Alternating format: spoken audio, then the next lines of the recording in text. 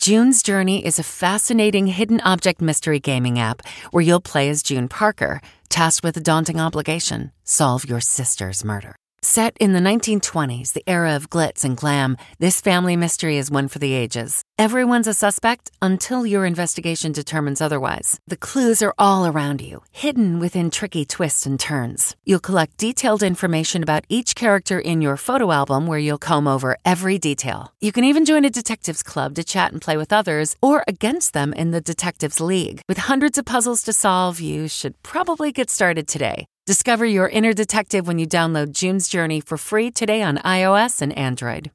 Sound the gifting panic alarm. We've all been there. You need to find the perfect gift. You have absolutely zero ideas and you don't know where to start. Relax. Now you can use gift mode on Etsy. Gift mode takes the stress out of gifting so you can find the perfect item for anyone and any occasion. Just answer a few short questions about who you're shopping for and what they like, and Gift Mode gives you curated gift ideas based on hundreds of personas.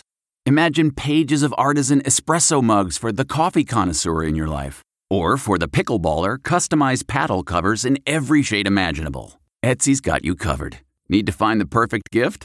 Don't panic. Try Gift Mode on Etsy now. Audible is the destination for thrilling audio entertainment with highly anticipated new releases. The time is now more than ever to embrace the breathtaking, sinister, and shocking tales that can enthrall you, especially with brand new exclusive thrillers from best-selling authors who are guaranteed to keep you gripped, like Amy Tintera's Listen for the Lie. With exclusive thrillers from best-selling authors, captivating sound design, and dynamic performances, Audible brings these stories to life like never before. And as a member, you can choose one title a month to keep from their entire catalog. New members can try Audible free for 30 days. Visit audible.com/WonderyPod or text WonderyPod to 500-500. That's audible.com/WonderyPod or text WonderyPod to 500-500. Tonight on this special edition of 60 Minutes Presents, a holiday feast for the senses. Mark Bradford is widely considered one of the most important and influential artists in America today. His abstract canvases, which often deal with complex social and political issues, hang in major museums around the world. That's all right. That is all right. It's like an archaeological dig. It is like an archaeological dig. It's like history. I'm creating my own archaeological or psychological digs. Sometimes when I'm digging on my own painting, I'm asking myself, well, exactly what are you digging for? Where do you want to go, child? The restaurant ranked #1 in the world last year is in the little-known town of Modena, Italy, Osteria Francescana, where you have to wait months to get a reservation. Caesar salad in bloom. Chef Massimo Bottura says it wasn't always like this. Those are flowers? All flowers, edible flowers. That his avant-garde eatery might never have become #1 if not for a simple and spectacular dish of old-fashioned tagliatelle. So that turned everything around? Totally. You are known as the maestro. Yeah. Now, before they want to crucify me in the main piazza. It's not easy to get to. But for centuries, pilgrims have made their way to a place where faith, mystery, and miracles coexist. The story of these 11 Ethiopian churches, each carved from a single block of stone, with no brick, no mortar, nor wood, is a creation story you'll need to see to believe. For 149 years, ADT has made the security of their customers a top priority, so you can have peace of mind that your home is protected. Now ADT professionally installs Google Nest products to help keep your home safe and smart.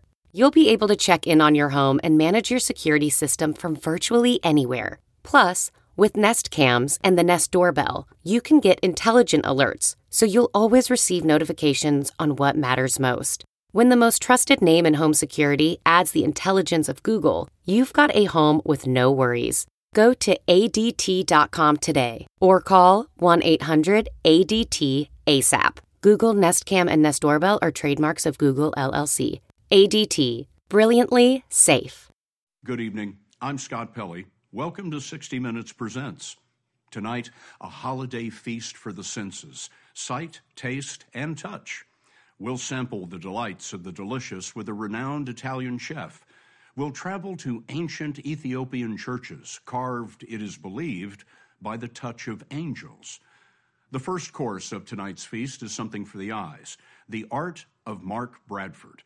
Mark Bradford is widely considered one of the most important and influential artists in America today.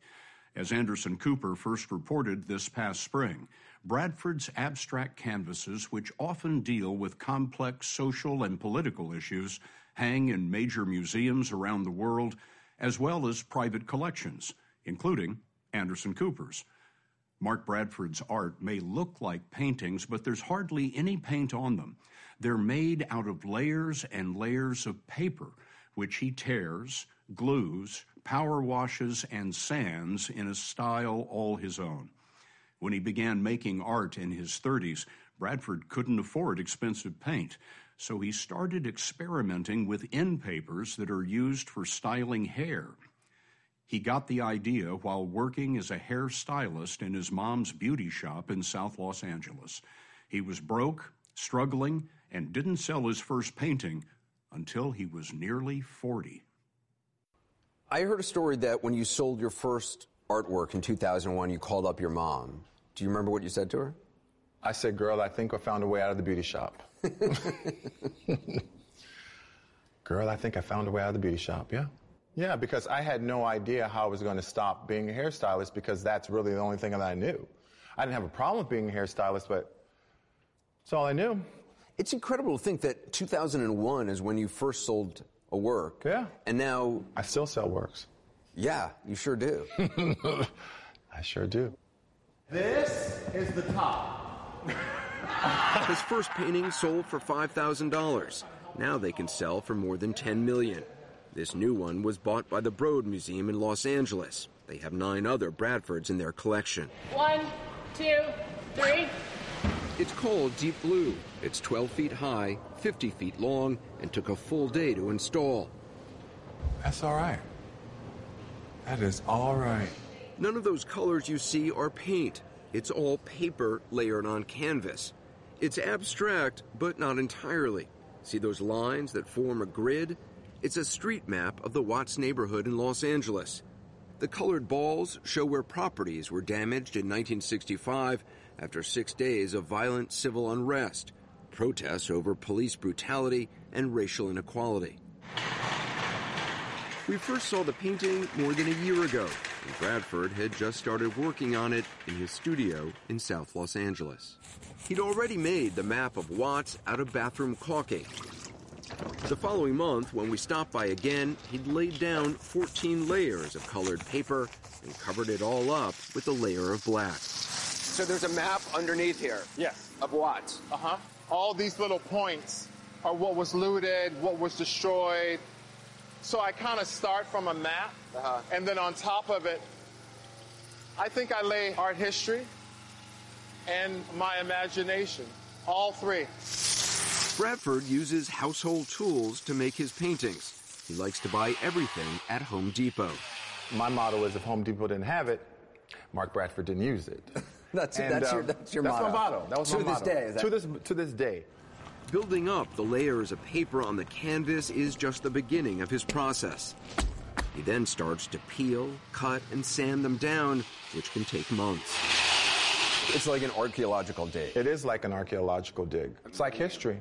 I'm creating my own archaeological or psychological digs. Sometimes when I'm digging on my own painting, I'm asking myself, well, exactly what are you digging for? Where do you want to go, child? Oh, see, look at that. See? Now, see that? I like. A lot of people get an abstract painting and think it's squiggles, it's torn paper. I don't understand it. Yeah, that's true. But for me, those squiggles and torn paper, gives me a space to kind of unpack things, like the Watts riots. I'm grappling with how I feel about that subject and that material. I do grapple with things. I grapple with things personally and, racially and politically. What does it mean to be me? Mark Bradford has been grappling with that question in his art for the last 18 years, from making paintings out of street posters like those offering predatory loans in low-income neighborhoods, to creating works that address HIV/AIDS, racism, and the complexity of American history. When did you He's 58 years old now, and at 6'8" stands out in a crowd. He still lives in South Los Angeles, where he grew up. When he was 8, he says he began to get bullied by neighborhood kids. That was the first time I felt different. That was the first time I was aware of my sensitivity. That's the first time someone said, "Oh, you're a sissy." I definitely knew that I had to learn to navigate in a more cautious way so that I could survive. I just never had a problem being me. So even though they were calling you sissy, it didn't make you want to try to change yourself? Not really. No, not really. I just didn't want to get my ass whooped. He was raised by his mother, Janice Banks, who owned her own beauty salon. That's where Bradford would head every day after school. I knew that I had to find a way to get across the schoolyard. I knew that my mother was always going to be there once I got across the schoolyard. And maybe, I was in the hair salon every day watching women get across the schoolyard. I would hear their stories. I would watch them go through, and I just thought, if they can do it, I most certainly can do it. Mark Bradford started working in the salon as a teenager, eventually becoming a hairstylist. It was a safe place where he could be himself, but that feeling disappeared in 1981 when his friends began dying from AIDS. I knew a storm was coming. I knew that. In the gut, I knew that. And people were just dying. That's what it felt like to me at 18 years old. I just was thinking, how are we going to make it through? Did you think you would make it through? No, I didn't think I'd make it through. Thinking he didn't have a future, he didn't plan for one. But when he was nearly 30, he took art classes at a junior college, and he says it clicked. There was the reading and learning about different scholars and feminism and deconstructing modernism and all that. I just, oh man, I'm really into this. I'm not exactly sure what it is, but yeah. And you'd still work at the hair salon? Oh, every day. And so you'd be studying while at the hair salon? Oh, absolutely. I put the book in their lap and say, girl, read that back to me. He won a scholarship to the California Institute of the Arts, but struggled to make money as an artist. When he was 39, he finally had a breakthrough. I was working on a head. At the beauty salon? Beauty salon, yeah. Because I was still working the hair salon, and I told you that. I just didn't know that terminology. I was hooking it up. Okay. Right. Late at night, I was tired as hell, too. And just end papers fell on the floor. And I looked down, and I thought, oh, they're translucent. Oh, I could use these. End papers are small, rectangular tissues used to make permanent waves in hair. Bradford began burning the paper's edges and lining them up into grids he glued onto bed sheets. I knew I was onto something. I knew this was bridging. This material came from a site outside of the paint store. I think early on I was trying to weave these two sides of who I was together, the art world and the sites that I had come from, the life that I had led. I didn't want to leave any of it behind. I didn't want to edit out anything. Private collectors began snapping up his end paper paintings, and his career took off. He's now a celebrity in the art world. And his gallery openings are star-studded events. How are you? At the latest one in Los Angeles, Beyonce and Jay-Z, who own several Bradfords, stopped in. The 10 paintings in this exhibition sold out before the gallery doors opened. Look how nice this is. Wow, it's gorgeous. Bradford and his partner of more than 20 years, Alan DeCastro, are committed to using contemporary art and their own money to revitalize the neighborhood Bradford grew up in. In 2014, they opened Art and Practice with Eileen Harris Norden, the first collector to buy Bradford's work. It's a nonprofit complex of buildings that includes a gallery, lecture spaces, and his mother's old beauty salon. This is the last hair salon that my mom worked in, and then I took it over from her. It was in the 90s. It was called Foxy Hair. They turned Foxy Hair into a center for young adults transitioning out of foster care. I would run down the block in here and buy myself whatever I needed to put back on the hair. But we were surprised to learn that Mark Bradford still styles hair. He does it for some of his former clients from the beauty shop, who are also among his closest friends. When you look around, does his art make sense to you? It does. It's like a map of outer space.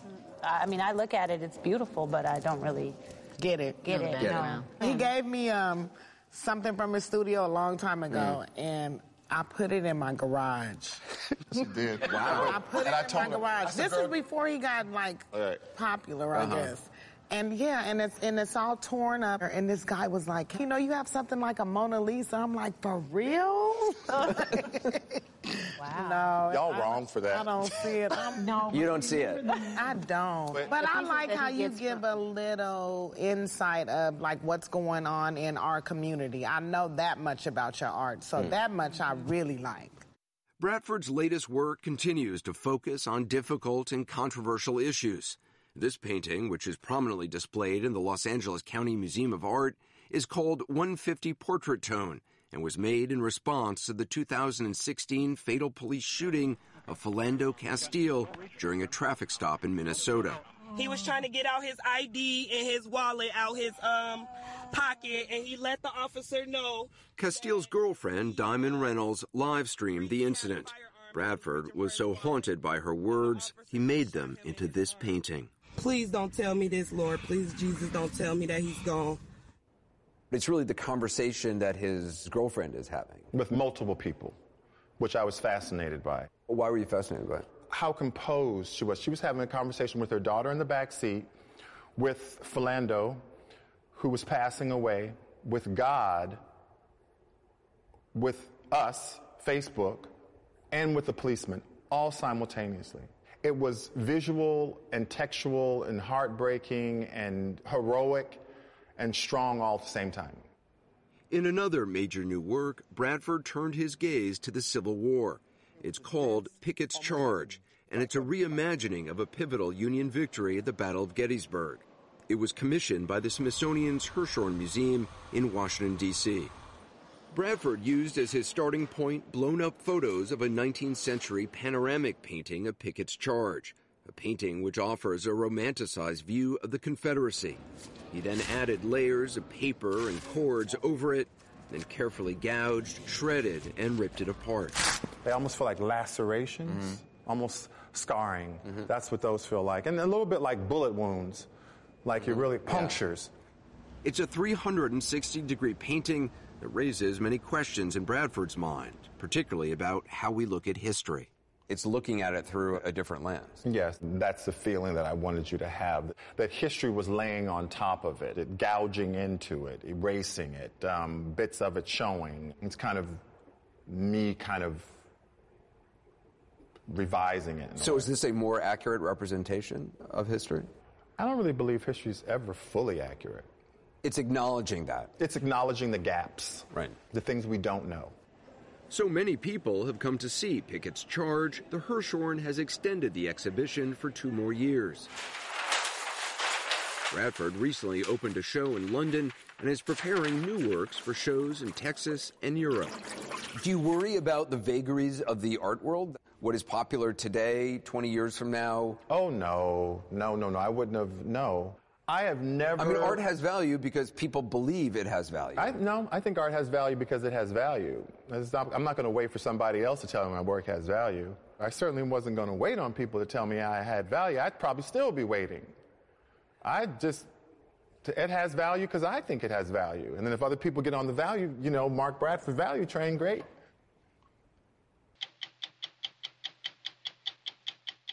If I asked you how many subscriptions you have, would you be able to list all of them and how much you're paying?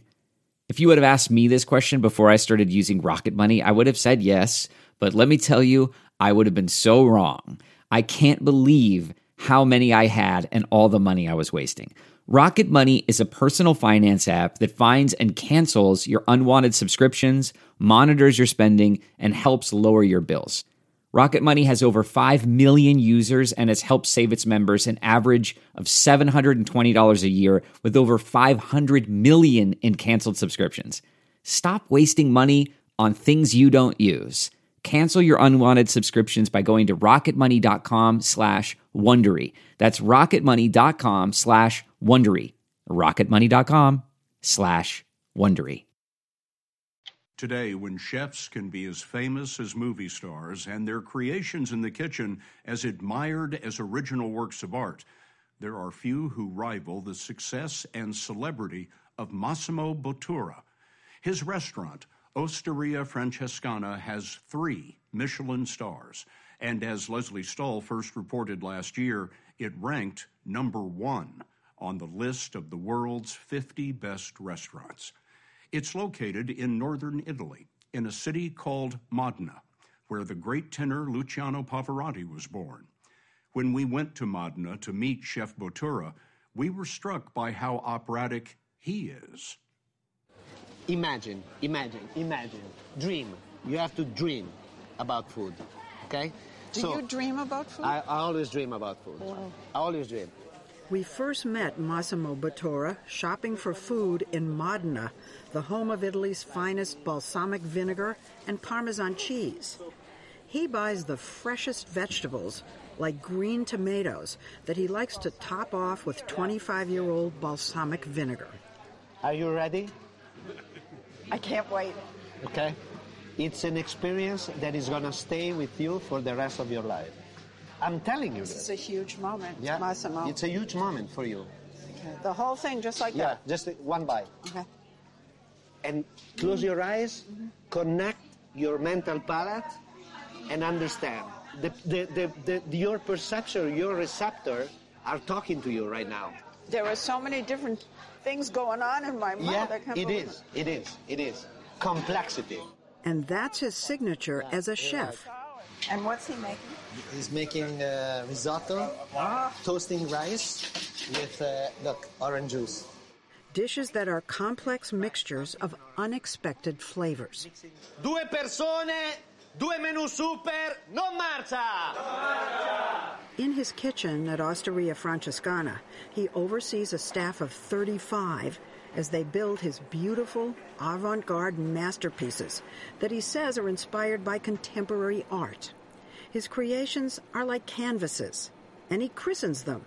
He calls this camouflage, made of wild hair, juniper berries, and cocoa powder. Oh, that's spectacular. Some of his dishes are beautiful. Some are whimsical. And then there's his version of popular Italian cuisine. That's chicken cacciatore. This is chicken cacciatore. Oh, my God.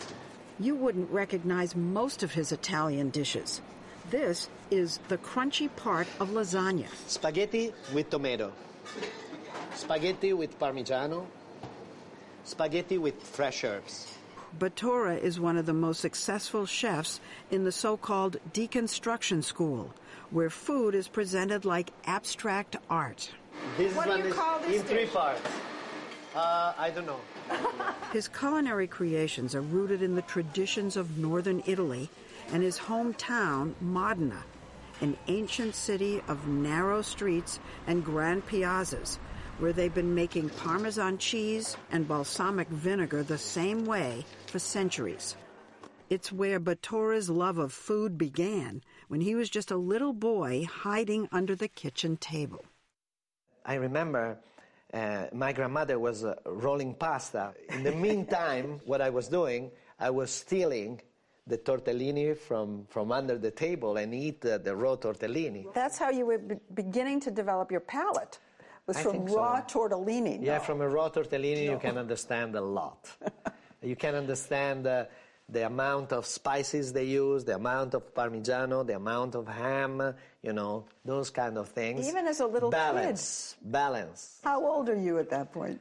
You're a kid. Yeah, like 7, 6. And you're falling in love with food. In that moment, yeah. Exactly. He started cooking for his friends when he was in high school, but his father wanted him to become a lawyer in the family's lucrative fuel business. I have to show my dad he was wrong, because he tried to convince me not to get into that business. Being a chef. Yeah. He didn't respect that as a serious profession. No, he didn't. No more money from Daddy. Nope. That was it. No, that was it. Cut you off. Exactly. And you're saying to yourself, I have to show you. I don't want to say revenge is a very strong word. It's more like show that you were right. Show that I was right. But he wasn't right away.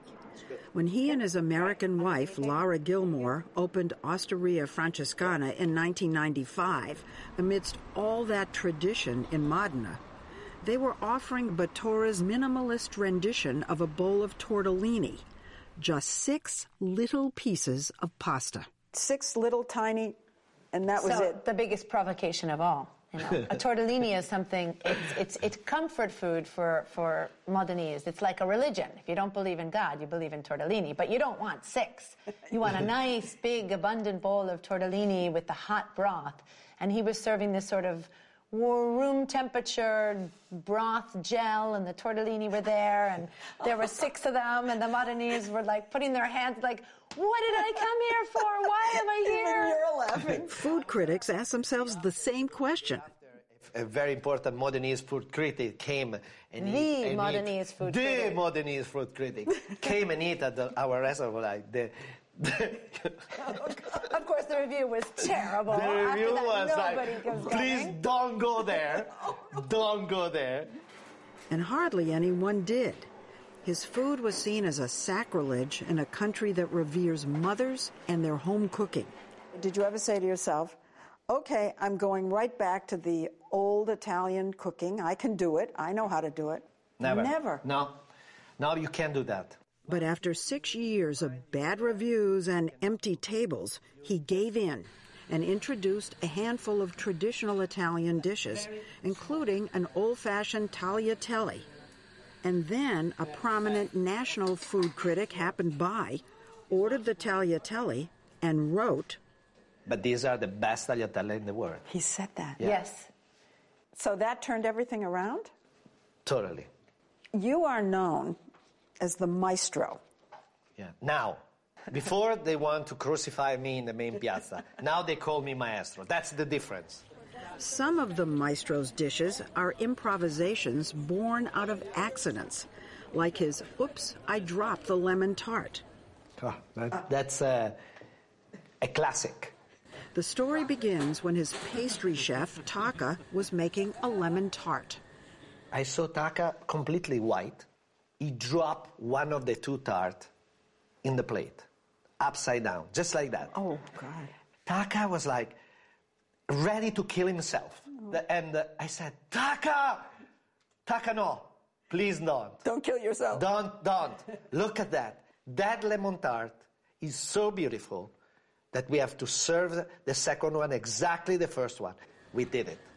We rebuilt in a perfect way the imperfection.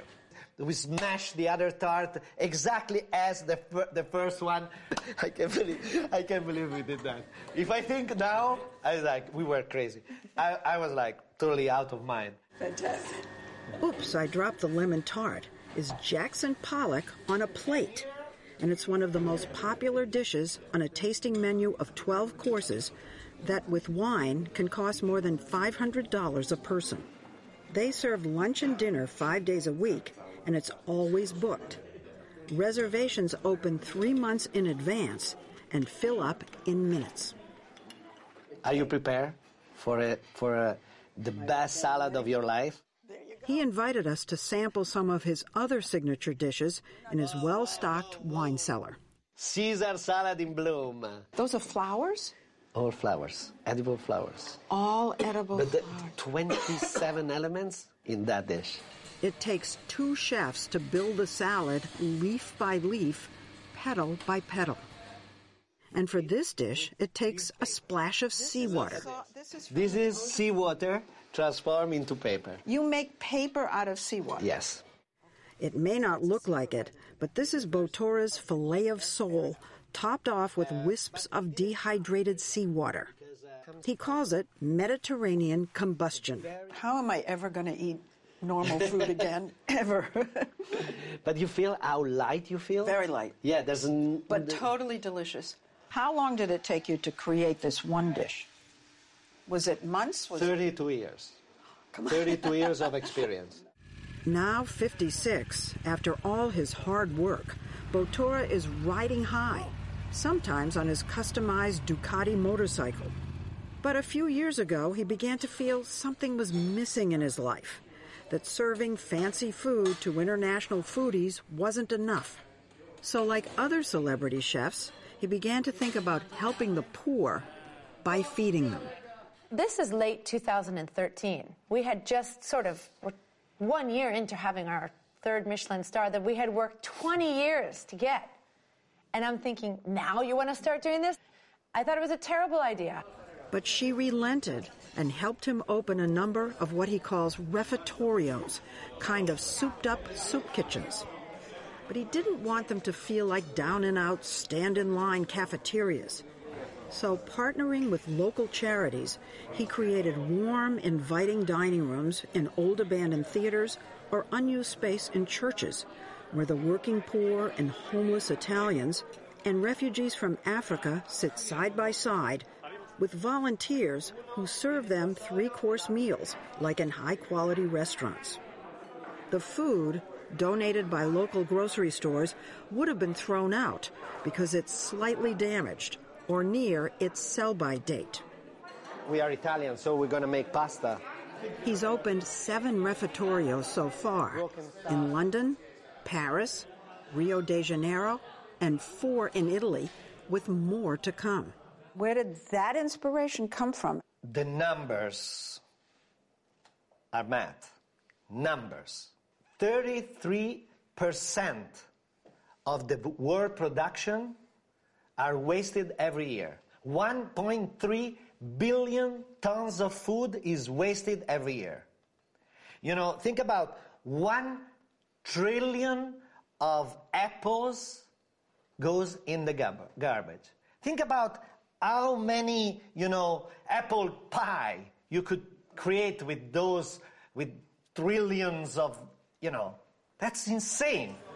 The man who has for decades insisted on the oldest balsamic, the finest Parmesan, the freshest tomatoes, now realizes there's salvation in discarded leftovers. If cooked well, they can nourish the poor, as he says, by filling their stomachs and lifting their spirits. Massimo Bottura, #1. And his as well. It's absolutely necessary to give back some of the lucky life you are living. So this is about giving back. It's what we need. We need dreams. If you don't dream and you don't dream big, you cannot change the world.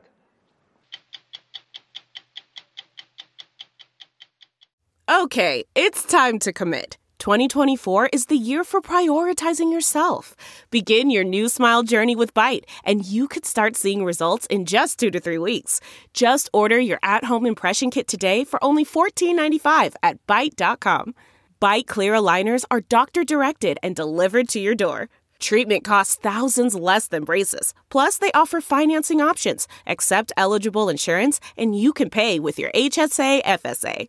Get 80% off your impression kit when you use code WONDERY at Byte.com. That's BYTE.com. Start your confidence journey today with Byte. If faith is a mystery, there are few places in the Christian world where the mystery is deeper than in Lalibela. 800 years ago, an Ethiopian king ordered a new capital for Christians. At 8,000 feet, on the central plateau of Ethiopia, stand 11 churches, each carved from a single gigantic block of stone. No bricks, no mortar, no concrete, no lumber, just rock, sculpted into architecture. As we recently reported, not much is known about who built them or why. But the faithful of the Ethiopian Orthodox Church say there's no mystery, really. The churches of Lalibela were built by angels. The northern highlands of Ethiopia rose 31 million years ago when fissures in the earth flooded the Horn of Africa with lava a mile deep. On hillsides, you can still see columns of lava frozen in time. Iron made the basalt red, and gases trapped inside made the stone light and pliable as air. Christians laid their mark on Ethiopia before the year 400. They found the ancient stone welcomed the bite of a chisel. The churches were carved around the year 1200 by people called the Zagwe. Their king, Lalibela, is said to have traveled the 1,600 miles to Jerusalem.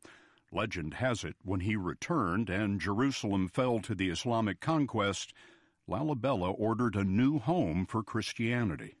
And he came back with an ambitious idea or vision of creating an African Jerusalem, a black Jerusalem here in the highlands of Ethiopia. Fazil Georgis is an Ethiopian architect and historian who walked us through the Rock of Ages. Well, there are 3 groups of churches, and each group is interconnected within itself. We're sitting in St. Mary's Church. Yes. How was it built? Well, it was built starting from outside. They formed the shape, and then they start digging, or let's say excavating downwards. So they dug essentially a trench around the whole perimeter, yes, which left them with a giant cube of solid rock. Exactly. And then they carved their doors, and in they went? In they went. Chipping inside, largely in darkness, artists sculpted many rooms with no room for error. Archways, vaults, and columns imitate traditional construction, even though in solid rock there's no need to hold up the ceiling. The enduring mystery is why. Why did King Lalibela attempt the seemingly impossible when easier building techniques were known? As the story goes, he was helped by angels. Yes. Who worked on the project overnight. I think I would rather take this as a symbolic thing. Because... Do you not have any experience working with angels in architecture? Well, I get inspiration from angels. The site of the 11 churches covers about 62 acres. It's divided by a stream King Lalibela christened the River Jordan. The largest church covers around 8,000 square feet. Each is about 4 stories tall. But their most astounding dimension cannot be measured. It is the length to which they summon adoration. This is considered to be a holy place. That coming here as a devout Christian is a very strong sign of their belief. Some people travel hundreds of kilometers to get here, on foot, and they have been doing it for several centuries. The churches are open for worship year-round, but we were there Christmas Eve when nearly 200,000 pilgrims rose to heaven on a path descending into the earth. Many walked for days or weeks, fasting, robed in white. An ordeal that is rinsed from the disciples in the tradition of Jesus. Any Ethiopian over the age of 30 cannot forget the suffering of drought and war and 1 million people lost to starvation. And so, having known poverty in this life, they've invested their souls in the next. Tawalda Yigzao told us, "I believe God is here. I came with faith." Her neighbor, Gaitier Ababao, and his daughter told us they walked from their farms nearly 100 miles away, a journey of 3 days. God can hear your prayers anywhere. Why did you feel you had to be here? So that God can see our devotion, she said, and our dedication. We were very tired, he said. We were falling and getting back up throughout the journey, all to see the celebration here. And God will recognize our effort.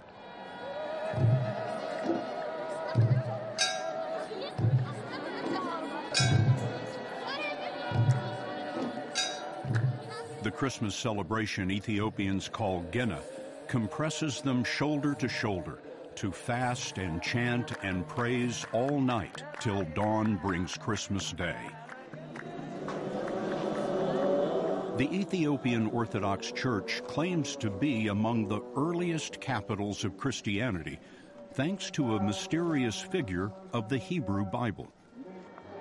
The faithful believe that the Queen of Sheba left Ethiopia, went to Jerusalem, where she met King Solomon. From that meeting came a son. And when the son was an adult, he returned to Ethiopia with 12,000 Israelites and the Ark of the Covenant, containing the tablets with the Word of God, the Ten Commandments.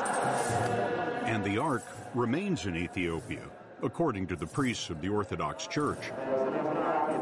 We met Tage Saleh Mazgabu, the head priest of Lalibela, at the Church of St. George, which was last to be built and judged to be the masterpiece. I met a woman on Christmas Day who had spent 3 days walking here.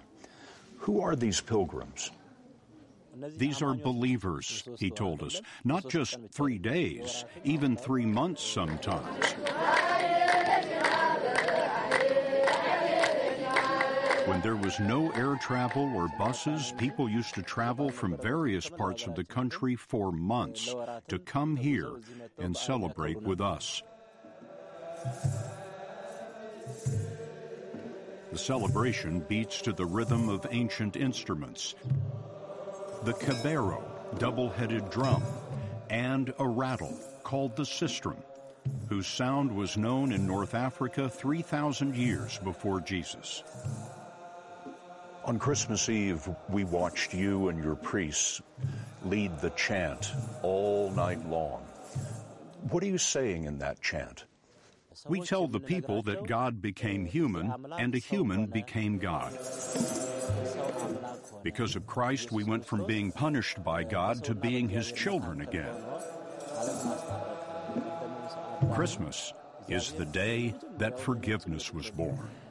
But while God forgives, time does not. After 8 centuries, the basalt basilicas are weary of wind and water. What's absolutely clear is that something quite miraculous happened here. Stephen Battle is an architect with the World Monuments Fund, who told us Lalibela's miracle is being undermined because the rock is not rock solid. When you're building a conventional building, you go to a quarry, and you'll have different grades of stone, and you try and select the best stone and leave the bad stuff behind. When you're carving a church out of the mountainside, you don't have that luxury. And so typically in any one of the churches here, you get good stone, and a lot of it is good stone. But then you also get actually bad stone, and actually very bad stone, which is really very soft indeed. And over time, if you touch it, it actually crumbles. And this is one of the most sacred parts of Lalibela. We saw the good and the bad in the chamber where King Lalibela is laid to rest. This is one of the best preserved sculptures I've seen at Lalibela. Yes, this is particularly beautiful, and they're also painted. Simon Warwick is a master stonemason, also with the World Monuments Fund, a U.S.-based charity that preserves some of humankind's great achievements. So obviously, we worked on the roof first. Warwick has repaired European cathedrals and Roman antiquities, but Lalibela is more complicated because of the sincere belief that angels worked this stone. Simon, you can't actually cut this stone in order to fit a new piece in, because the stone you would be cutting is sacred. Yeah, this was one of the first big issues that I came across. If we ever had to drill a hole to strengthen it, to put in a pin, we had to discuss it with the priests. They collected the dust. There was a whole procedure around touching the fabric of the church. The priest collected the dust? Yes. Yes. That was the issue when Warwick was asked to resurrect the cross in this window without disturbing the fragment that remained. So this cross wasn't here? Completely gone, yes. There was a very, very thin piece of stone remaining. And so I hollowed out the back of the cross shape that we were inserting so that it was fitting over the original stone, a bit like a dentist. And so we were able to conserve this tiny bit of stone, which is, in stonemasonry terms, it's crazy. but you have to do that in this kind of situation. There have been other crazy conservation ideas. A dozen years ago, 5 umbrellas were built to keep the heavens from pouring down. The local people call them gas station roofs. And I think it's a pretty apt way of describing them. So you can imagine we have this extraordinary site with some of the most beautiful buildings in the world, with extraordinary, huge spiritual significance. And there's a bunch of gas station roofs that have been placed over the top of them. It's really not compatible. It's not appropriate. Unholy to behold, the roofs became a lesson in the law of unintended consequences. The churches were too wet. Now they're too dry. For the first time in 900 years, they're not being rained on. Exactly right. And so the stone is contracting much more than it has ever done before. And what happens is this creates little failures on a micro level, and the stone starts to crumble. The roofs were meant to be temporary, and in a few years they must be recovered. Stephen Battle prays they'll be removed altogether and replaced by intensive maintenance. To that end, the World Monuments Fund is teaching conservation to dozens of Lalabella's priests and laymen in the hope that a host can protect the heavenly, perhaps for centuries to come. How long can they last? Well, another 900 years if they're looked after properly. Oh, yes, we're beyond a shadow of a doubt, absolutely, if they're looked after correctly. Even beyond another millennia, we're not likely to know with certainty the answer to why. Why attempt what must have seemed impossible? No answer was apparent until we chipped away at what we saw Christmas Day. In the Old Testament, Isaiah advises those who seek God to look to the rock from which you were cut and the quarry from which you were hewn. Whoever cut this rock, angels or man, understood that in the presence of a miracle, faith is never washed away. I'm Scott Pelley. We'll be back next week with another edition of 60 Minutes. Merry Christmas and Happy Hanukkah.